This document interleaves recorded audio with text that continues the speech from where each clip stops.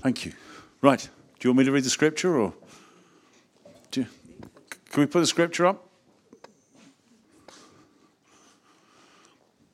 All this is the bit that's gone before about new creations and all that stuff. All this is from God, who reconciled us to himself through Christ and gave us the ministry of reconciliation. That God was reconciling the world to himself in Christ, not counting men's and women's sins against them. He has committed to us the message of reconciliation. Lord, would you anoint Wendy right now, release her to speak truth into our hearts and release us to receive that. In Jesus' name, amen. Yeah, can we just keep that up, actually? That'd be really helpful. Thank you. I know Laurie just said what all this is, but I think because the very first phrase of the passage this morning is all this, we probably do need to just make sure we understand what all this refers to. If you remember back a couple of weeks ago, Jared spoke to us about the fact we're new creations and what that means, and that's the bit that precedes this passage. And I think that all this, what Paul is referring to, is all that was accomplished on that very first Easter. The sacrifice, the crucifixion, the resurrection of Jesus, and the difference that makes to us. That's what the all this is.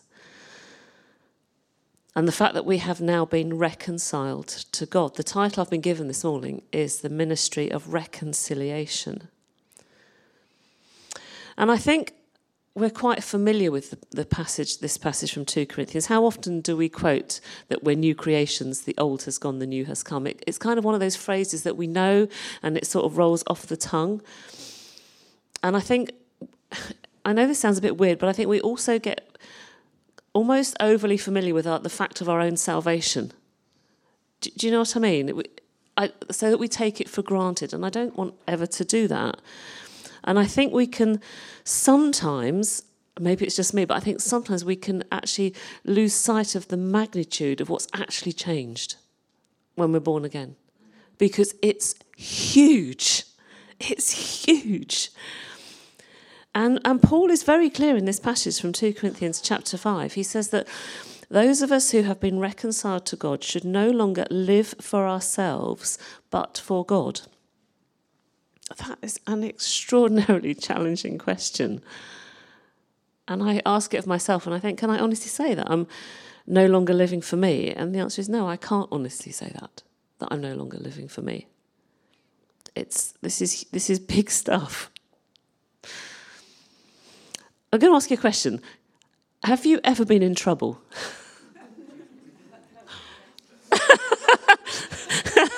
So, variety of responses.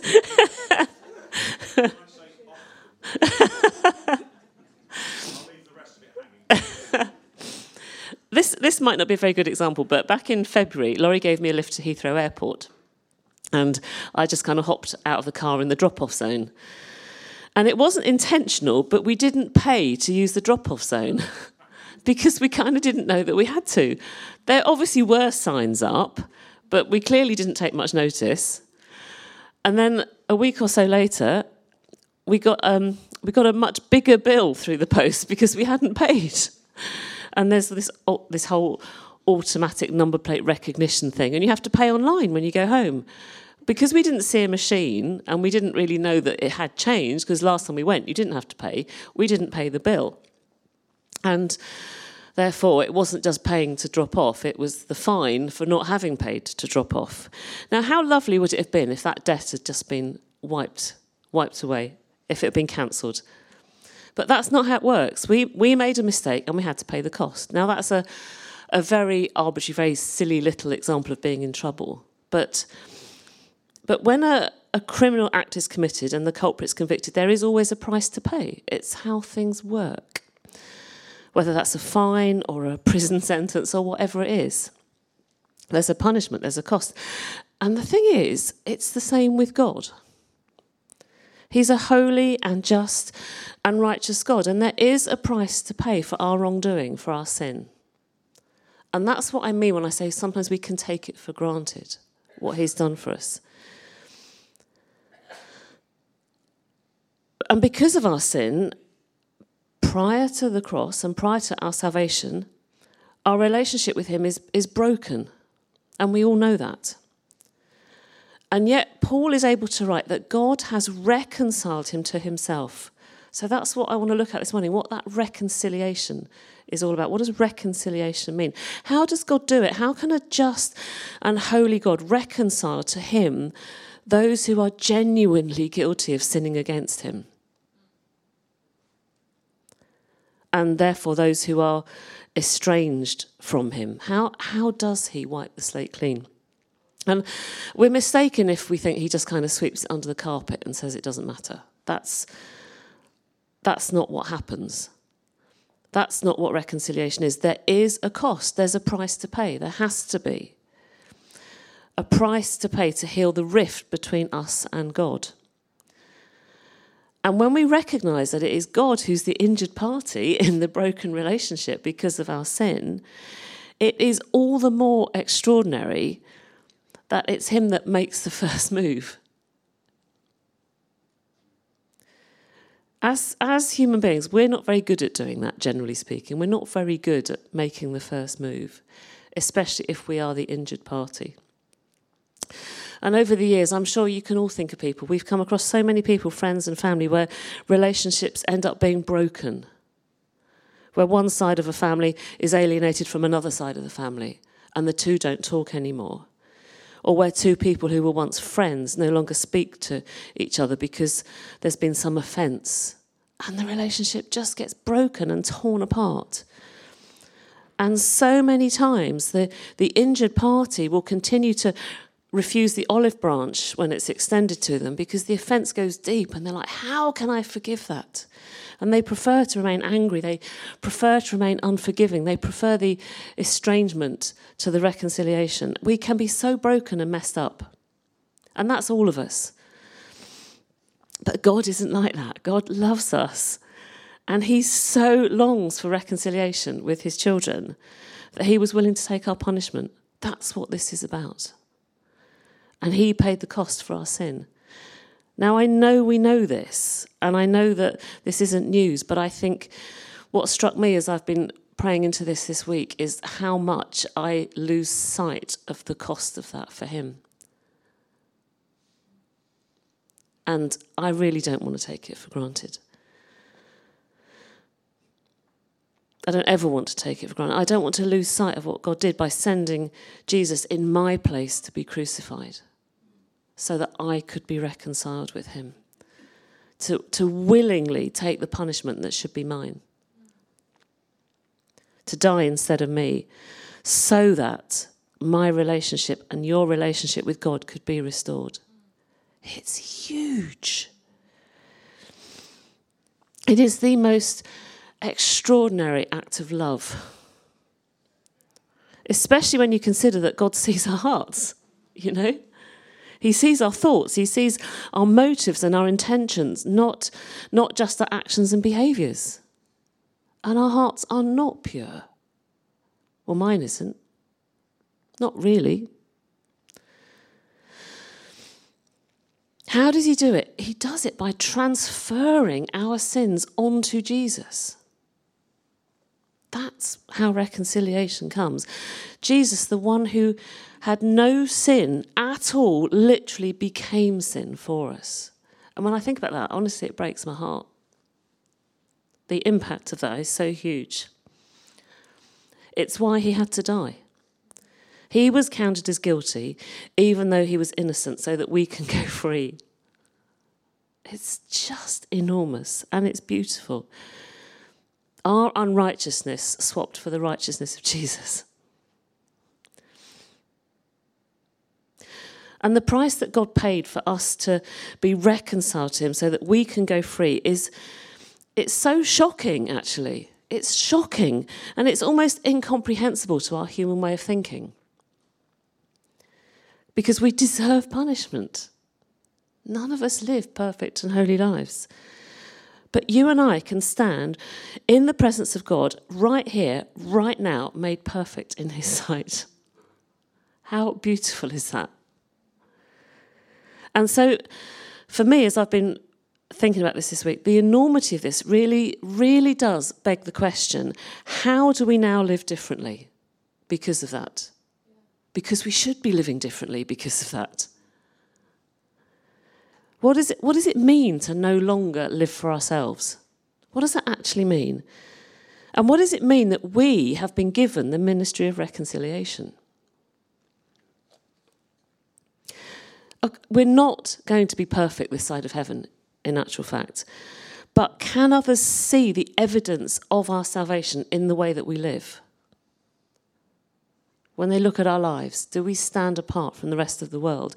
Do we daily allow Jesus to be Lord of every part of our lives? Do we allow him to change our priorities? These are big questions, and I'm really challenged by them. Is he Lord of everything, or are we more concerned to random examples to make sure we get our kids into the best school, or make sure we qualify for a promotion at work, or make sure we earn enough to buy a bigger house or a better car, or make sure we can go on holiday to the optimum destination? Or are we choosing to be obedient, even if it means putting all of those things aside, or whatever things apply in our circumstances? And sometimes putting Jesus first and living for God and not for us means making big sacrifices. And I need to ask this of myself too. This is not a pointing finger thing. This is, Lord, show us what it looks like to live for you and not for ourselves. Because this is life and death stuff, not just for us, but for the world around us. It's a matter of life and death. Literally nothing is more important. And so that's why living for God has to be our highest priority.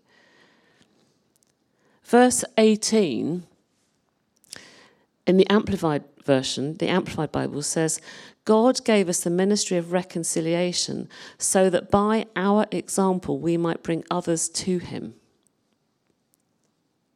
So what sort of example are we to the people that look at our lives? Our kids used to do a thing at school when they were in primary school called show and tell. There's lots of nodding. I guess it's a thing everywhere. And it's fairly self-explanatory that you bring something in and you show the rest of your class what it is and you tell them all about it. But actually, we need to be living examples of show and tell of Jesus. That's what it's about. The sacrifice of Jesus is all-inclusive. He died for the whole world. But people are only going to respond to him and put their trust in him if we show and tell them. We've got to be living show and tell examples. Because everyone needs to hear the message. Everyone needs to know that Jesus died for them and paid the price for their sin. And whether or not we feel ready to be show and tell, or we're willing to do so, is kind of irrelevant because we're just told to do it. God gave us the ministry of reconciliation so that by our example we might bring others to him. It's a responsibility that we all have. It doesn't mean we're all called to be major evangelists. Some of us, like me, some of us are naturally quiet and naturally introvert. Some of us don't have a dramatic testimony, but it doesn't mean that we don't have a part to play. I remember years and years ago, Laurie and I went to help lead a school Christian Union weekend away for some sixth formers. And we weren't actually that much older than them at the time. And I do remember thinking, I've got nothing to say. What can I do? And was really scared about speaking. I thought my testimony's not that dramatic. In fact, it's so undramatic, I didn't even really understand that I'd become a Christian because it was in the quiet of my own room and I didn't feel any different. But I did actually tell my story. And there was a girl on the weekend away who totally and utterly identified with what I was saying because my story was the same as her story. And she gave her life to the Lord just because I told her how it was. And it's beautiful. God uses us and our testimony, our show and tell, if you like, in the right place with the right people. And it doesn't matter if there's only one person who identifies with your story at that moment. There's nothing more beautiful and amazing than someone giving their life to Jesus. And do you know what? It's actually, our responsibility is to be show and tell, but it's the Holy Spirit that convicts. It's Jesus that saves.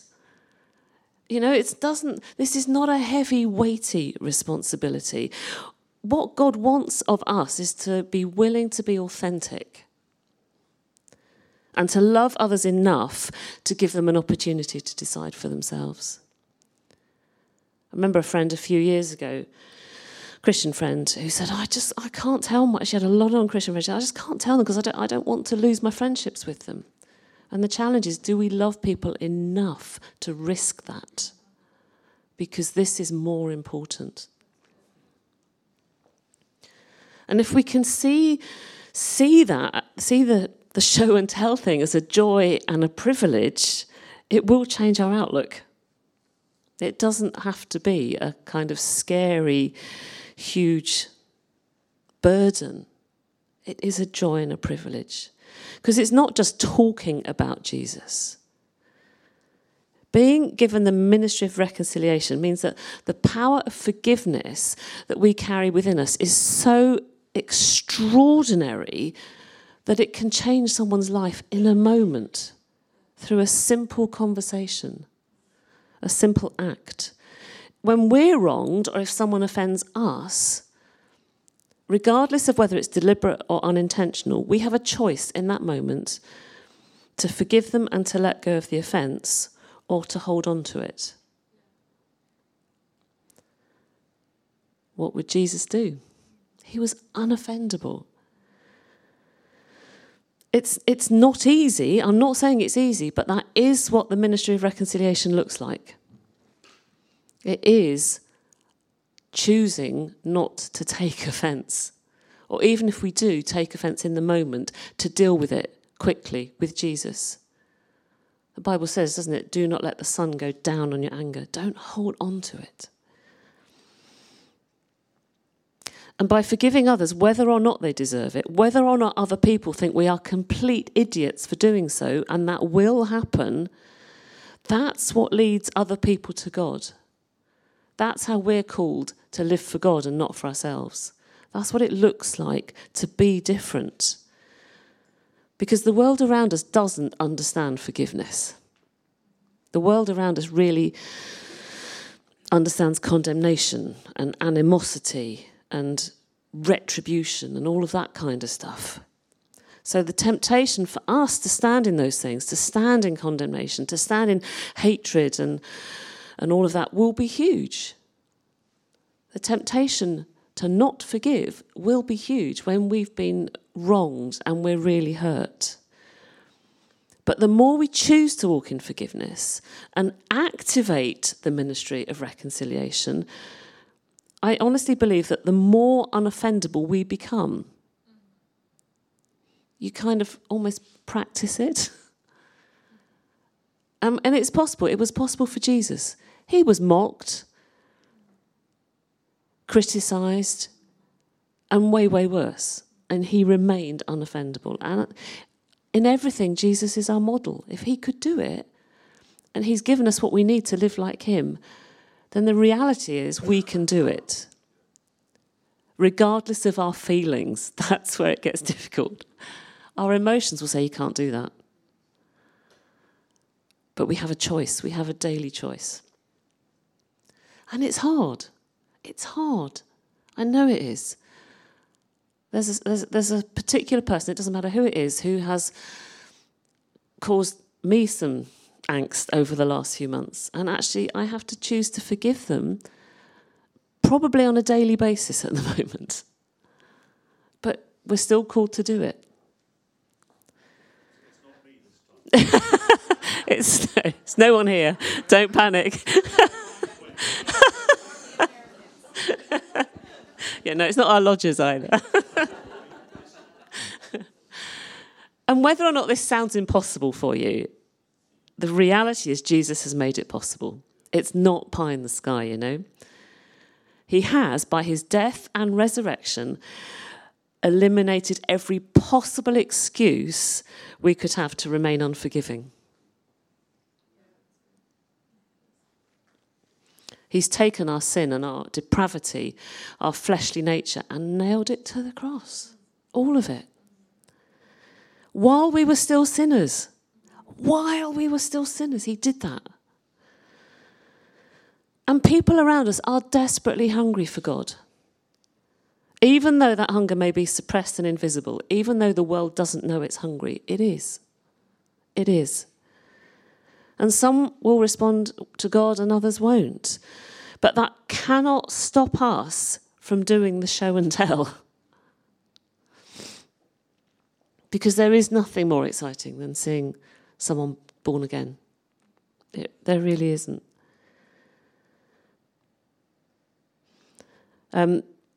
I listened to someone else, Jared, speaking on this passage earlier this week. And one of the things that he said that really struck me was that if we're finding this too hard, we should start by looking in the mirror. Do you remember saying that? And it really resonated with me, because when God looks at us, he doesn't see our old self, our flesh self, the self that struggles and rebels. When God looks at us, he sees our eternal self. He sees our original design. So have a practice, look in the mirror and say, this is who God sees. Activate your original design. Most of you have had that kind of revelation through other people of how God made you, how God sees you. So don't look at yourself through the eyes of the world, through your fleshly eyes. See who you are in God. And when we can see who we are in God, it opens up a whole new realm of possibilities. Because we're not doing this by our own striving and our fleshly nature. We're doing this by the Holy Spirit who lives in us and with our eternal being, our original design. Back in verse 16, this is the bit that we heard about 2 weeks ago, Paul actually writes, so from now on we regard no one from a worldly point of view. That's what he means. When we know who we are in Christ, it opens up a whole new realm of possibility. When we're operating in our original design. And so I'm gonna finish with a question. And that is there anyone that you need to forgive? Is there anyone that you need to reconcile with?